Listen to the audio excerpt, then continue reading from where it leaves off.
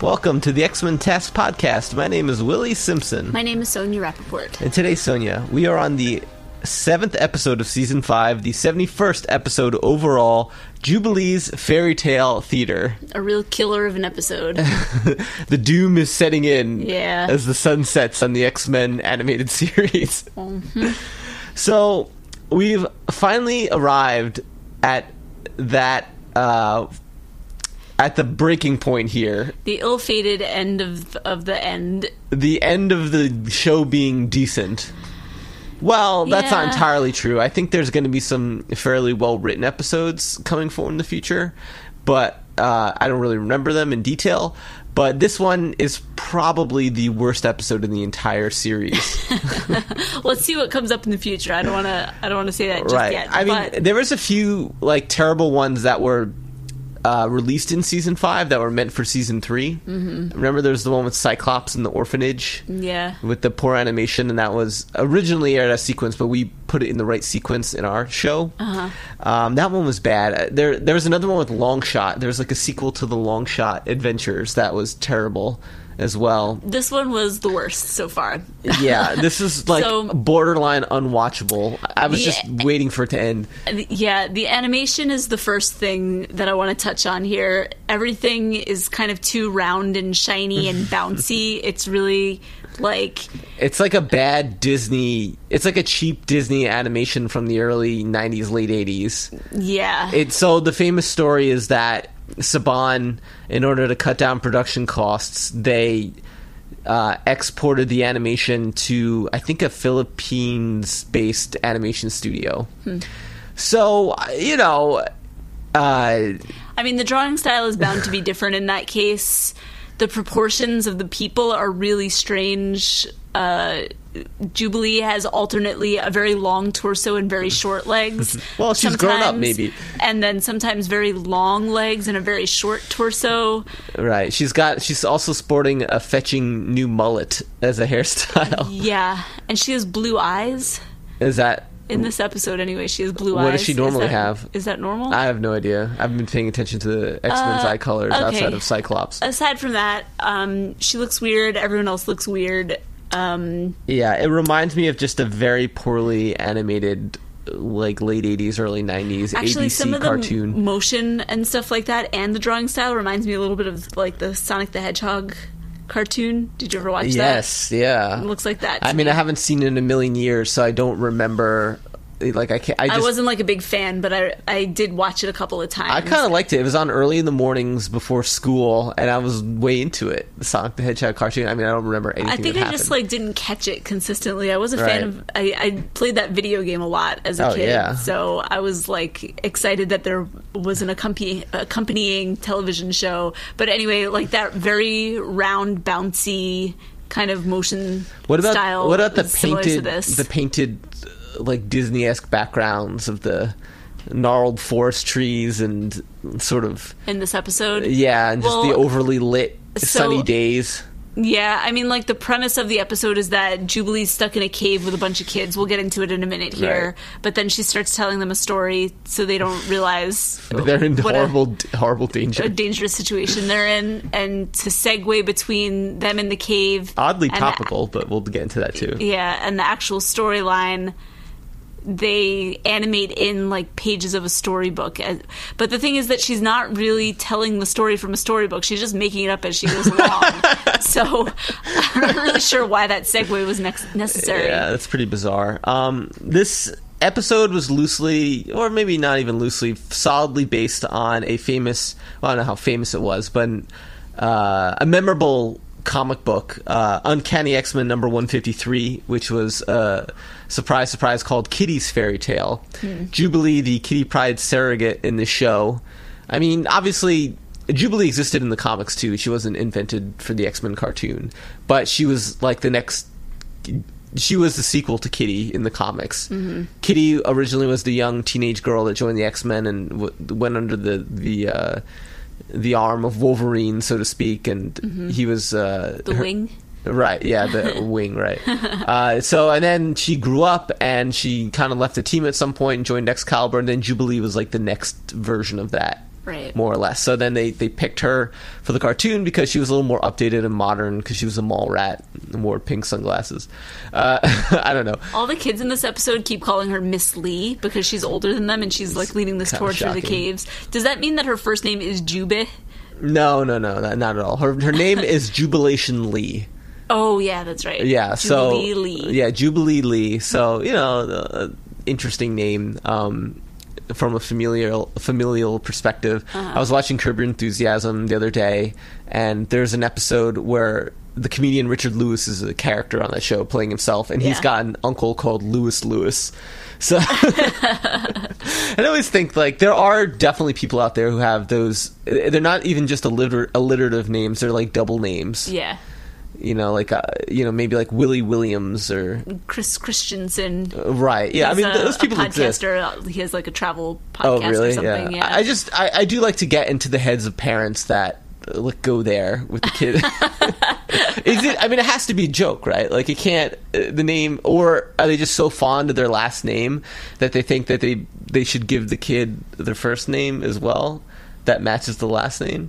I couldn't begin to guess. If you're a parent out there and you gave your kid a similar first name to your own last name, let us know what the maybe they just like the ring to it, It's kind of cool. Got like a rhythm to it. It's a little easier to remember. It's very like folksy in a way to do that. Mm-hmm. To name, if your last name is Lewis, to name the first name. Well, because if you have a last name that could also serve as a first name, then probably you have an ancestor who had that as a first name.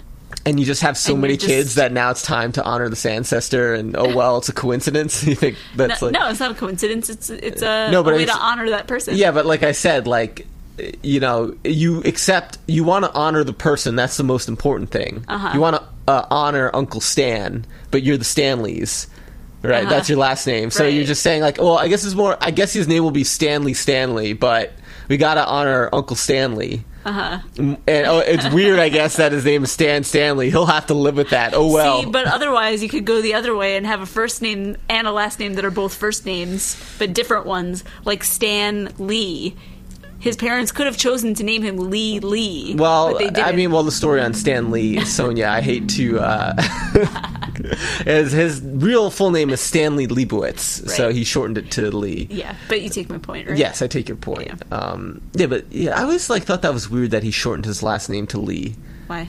Well, I guess it was probably to... a lot of Jewish people in showbiz in that era of 30s, 40s, 50s, they changed their last names to make them more Christian, I guess, sounding, or more like American normative. Right. But like, was the idea behind Stan Lee, was that like a joke?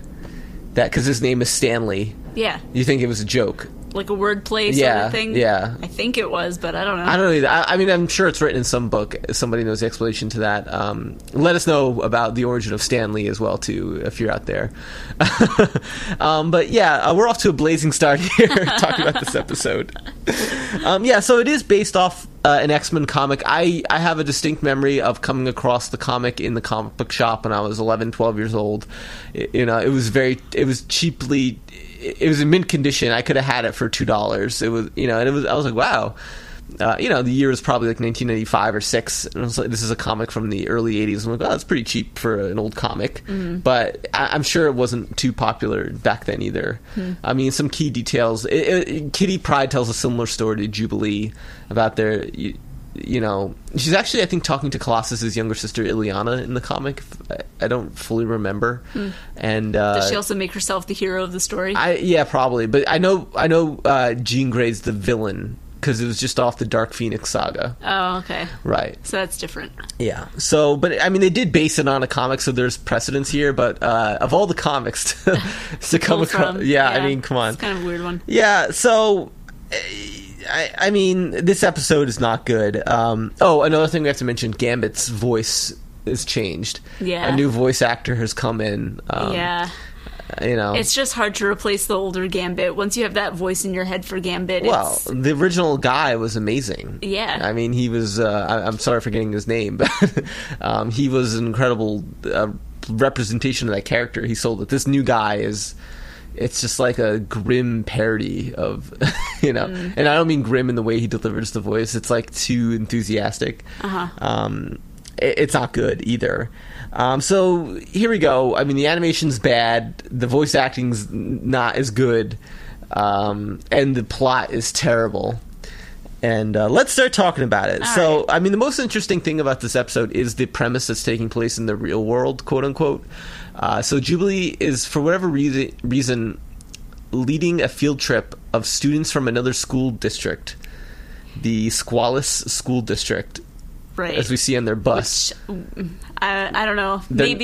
I looked it up. There might be one of those in New Jersey, but mainly it's just a town in Italy that was like the most popular hit. It's not some Long Island community district somewhere. I don't know. Anyway, so she's like mad that she has to take them on this tour group outing into the cave because Professor X got a call from the president, so they have to go fly to Washington. The rest of the X-Men have to fly off in the Blackbird to Washington. Wolverine's in his outfit. It's completely, the colors are totally off model. Nothing about it makes sense. Yeah. So Jubilee is really angry that she has to lead a field trip of random students. At first I thought, I was like, are these mutant kids? Has Xavier finally opened the doors of the mansion to mutant children that need an education? But no. No, they're from another side. They don't seem like they're mutants at all. And they're coming there because apparently there's a whole network of caves, limestone caves, the X Mansion, right? Which means it's even underneath, like another layer underneath the secret, like X-Men. Well, maybe it's part of the whole, like that's how he built the secret underground part of the mansion, I guess, where he houses the jet. It's like famous enough that they're coming from far and wide to see it. You know, we never talk about like the weird I've never thought about it too much, but is the mansion on a cliff overlooking like an ocean or something? You know, sometimes it seems like it because they have that opening for the Blackbird to fly in and out of. First of all, that's what I want to talk about. The magical opening where there's like constantly projecting a hologram on a cliff face that disappears and then massive hangar doors open up and the jet flies out. Yeah. So that's something that's ridiculous, that like a trope of the show we've never really even mentioned. But I guess the mansion wouldn't be on a cliff. It would be much further inland because that cliff opening opens to like the runway where the Blackbird lands, right? So it'd have to go in a little ways. He owns that whole area underground. Yeah, I don't know either. But like, I guess the mansion's sort of perched on like a mountainside overlooking something. I never looked at the geography of Salem, New York, or Westchester. Like, I don't know, is it nearby any like large bodies of water? Is it right on the coast? I'm not even sure myself. There's like river, like the Hudson River goes up that. Okay, that way, right? So I don't know. Let's just say the X Mansion's perched on somewhere on a scenic portion of the Hudson River, or maybe it is the Atlantic Ocean. I don't know. Yeah, maybe. Anyway, so that's something funny. So she's leading them on a tour of these limestone caves, and there's a cave-in. Right? Is that the right word for it? I don't know. If you're inside a cave and it, like the cave collapses, I think it's called a cave-in. Could be. Yeah. So there's a cave-in. Jubilee, like, really does not panic in the slightest. It is kind of scary. I mean, the place is rumbling, and she doesn't, like, she tells them to get against the wall at first, but the rumbling continues throughout the episode, and she's not, like, I don't know, I'd be panicking. And it was smart of her to tell the kids to get up against the wall. You know, speaking of Sonic the Hedgehog, you know, there's like a level where at the end, like, Dr. Robotnik makes like this whole cave level like shake and all the stalactites start falling from the ceiling, and if one of those hits you as Sonic, you die because it's pointy. Right. And anyway, that's what I was picturing. Right. That's a common enemy in video games, is like pointy rock things falling off the ceiling. That also happens in Mario Brothers, and I think even some like Turtles in Time, maybe even some Metroids and Game Boy games. Yeah. Right. So I mean, and I was afraid as a kid too, looking up if there's something pointy on a ceiling, like an icicle. I'd be like, oh my god, is it going to fall? It's going to impale me. Yeah. So I thought maybe that was going to be a danger to these kids inside the cave when this, like, we don't know if it's an earthquake or some like mutant related activity that's like it turns out it's just totally natural in the end. Spoilers for those who refuse to watch this episode. Right. It's just the cave collapsed. What a bad timing. Much like I said, kind of topical. I mean, we just got over the crisis of the Taiwanese, was it Taiwan? No, it was the Thai soccer team of like 14-year-olds that got trapped in the cave when their soccer coach took them on a trip. Right. And they were trapped there for weeks. Yeah. And then very similarly, he like kept them calm with like stories and meditation and Is stuff. that true? That's what I read. Yeah. Wow. So, okay. So this is maybe the most realistically based premised X-Men show ever. It actually is. Nothing. This part of it, yeah. Well, pretty much the whole episode. Well, there's the fairy tale she tells, which is clearly a fantasy. Yeah. But in the reality of the show, it's a totally believable premise involving basically no superpowers. Right, which is a little puzzling when I was watching and the cave first collapses and the opening had been right there, I guess. They just walked into the cave. She leads the kids away so that they don't know that they're trapped in there. But then I was wondering why she doesn't use her own superpowers to, like, start blasting the rocks away. Yeah, I thought so, too. You got to at least try. I mean, I guess maybe her fear is, although she doesn't express it, and I don't know if she's even smart enough, but maybe her fear is that if she keeps shooting more, the rocks will collapse even more. Yeah, it's just dangerous and stupid to try that. I also thought maybe she didn't want the kids to like see or hear her using her powers that might be the true kids, as well. as they're walking in the cave, they're asking her, "Oh, what kind of school does Professor Xavier run?"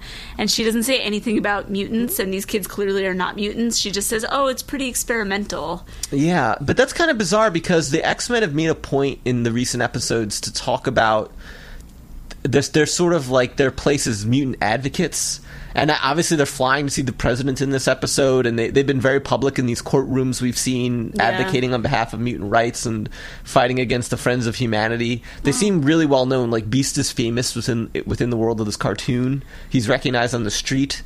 So maybe Jubilee just isn't ready to talk about it yet. So anyway, they're trapped in this cave. Jubilee is weirdly calm, and she decides to tell the kids a story to let the time go by. Oh, she has a beeper, so she's really confident the X-Men will find her. It's referred to as a Satcom 2000 digital beeper. The kids are real impressed that she has this. Height of technology. There's like a kid in the cave who's really like fancies himself as smart and knows about things. Mm-hmm. He's always making dumb references about like the Lime Cave. It's as big as 3 football fields or something.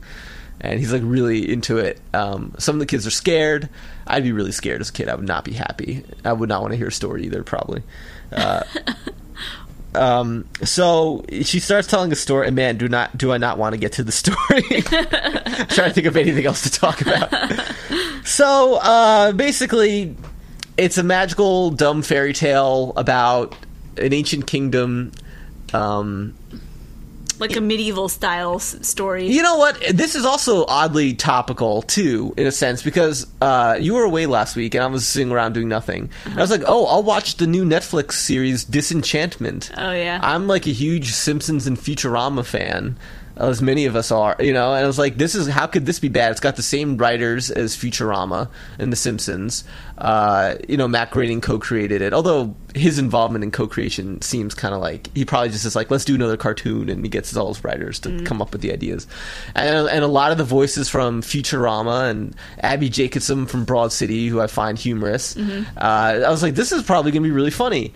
And I watched like the first 5 or 6 episodes, and it was just not good. And it was so disappointing. And it's just, to me, like another like nail in the Netflix coffin of me starting to think like, should I cancel my Netflix subscription? Like Netflix sucks. Like I'm just, all the new shows that seem so cool and exciting, they just die in the vine for me when I actually start watching them. I mean, I really love Stranger Things season 1, but then season 2 I really was like did not think was as good.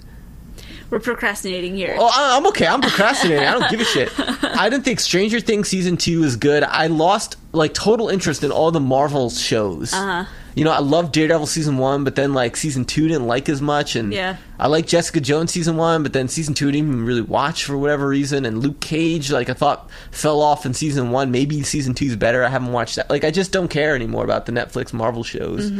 I mean, all their other original programming, I'm just like not that into.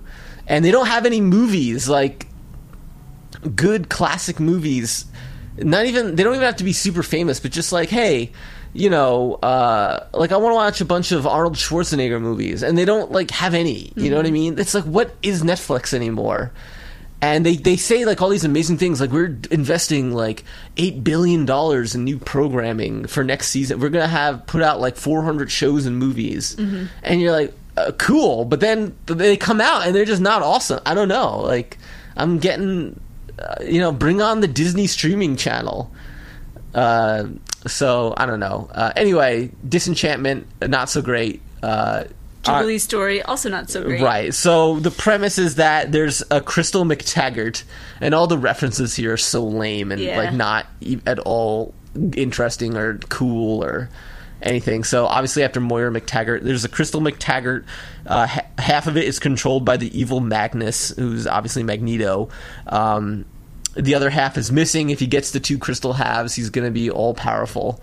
So basically in this medieval kingdom, Gambit's on the run. The new Gambit, the new crappier Gambit. And he has the Magneto's like robot knight things are after him. And they're so lame. They're just like these weird floating automatons. They're made of metal, but there's no body to them. It's like only the suit of armor, but it's but they seem artificially to have, like animated. Yeah, they seem to have individual personalities, though. And they're so easily defeated. Yeah, they're very easily defeated. Gambit comes along like a caravan. He needs to be hidden. Longshot is driving the caravan. He does nothing to help. Like he displays, he doesn't even have a line, I don't think. He's just there stupidly. And then with a lot of anticipation from all the people around, Jubilee shows up. Right, she's built up as this mythical folk hero that no one even thinks she's real, and she is real, and she's like a way more powered version of herself. She's like an elf person with like pointy ears. Yeah, she looks like a Vulcan. She can flip around, and she shoots her firework power, and she's really confident and brave. And Gambit actually hits on her, weirdly enough, I thought. There was a scene where... I know. I was like, oh, is that like a hint that Jubilee has like a romantic crush on Gambit in real life? Or like what's or maybe going on? She just thinks that like in this fantasy I'm so beautiful and confident that people are just naturally attracted to me. Maybe. I mean, that's fine. It's a young woman's fantasy. On her journey from... What is it? Moscow to Minsk. Rochelle.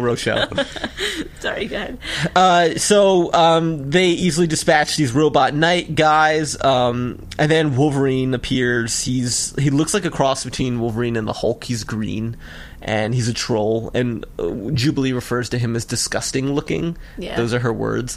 And that's like, is that what she really thinks of Wolverine in real life? I hate this incarnation of Wolverine. Oh my god. It's awful. And Cal Dodd is really doing his best to like give him his Wolverine voice a troll inflection. Yeah. Which seemed like that must have been tough on his voice to do, but this is horrendous. He's not at all like Wolverine in any way. He's just like a dumb character. And then, I mean, what to even talk about? Like, Gambit says that he's hidden the other crystal in the Guild of Thieves den, so they travel to some weird monstrous cave. They go inside. They're being stalked by Sabretooth. They, like, inside the cave, there's another, like, stupid reference where it's like Mojo's face is carved into the rock, and that's the cave that opens up to this, like, treasure room. Yeah. And, anyway, Sabretooth is there. He attacks Jubilee, and Jubilee like completely kicks his ass. And she like mocks him. She like taunts him the whole way. She's not a graceful winner. No. At all. They get the other crystal half. Then like in the woods, they get a message from Xavier the Wizard, whose voice seems a bit affected too. I'm not sure if they've replaced the actor of Xavier. I don't think they have, but my memories of the last episode, Graduation, I feel like it was a different voice actor. Maybe I'm just out of my mind. We'll see when we get there.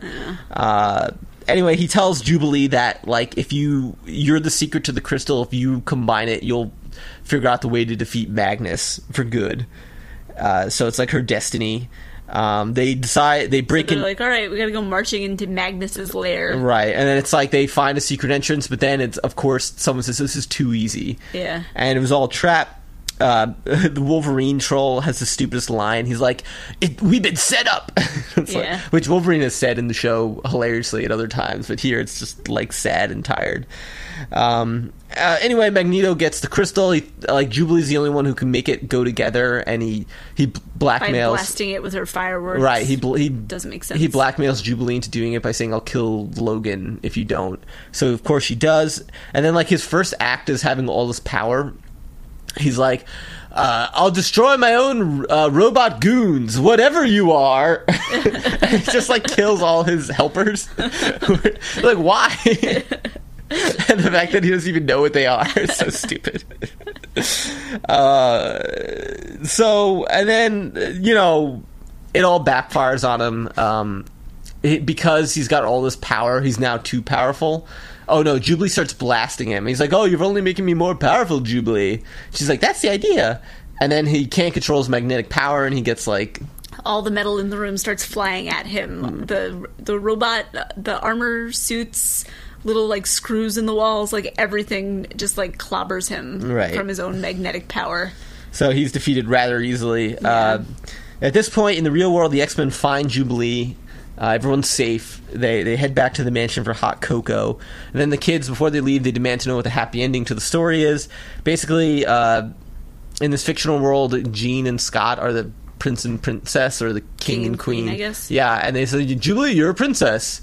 You'll have to... And by the way, Jean's voice is horrendous. It's like shrill and... annoying. Yeah. So...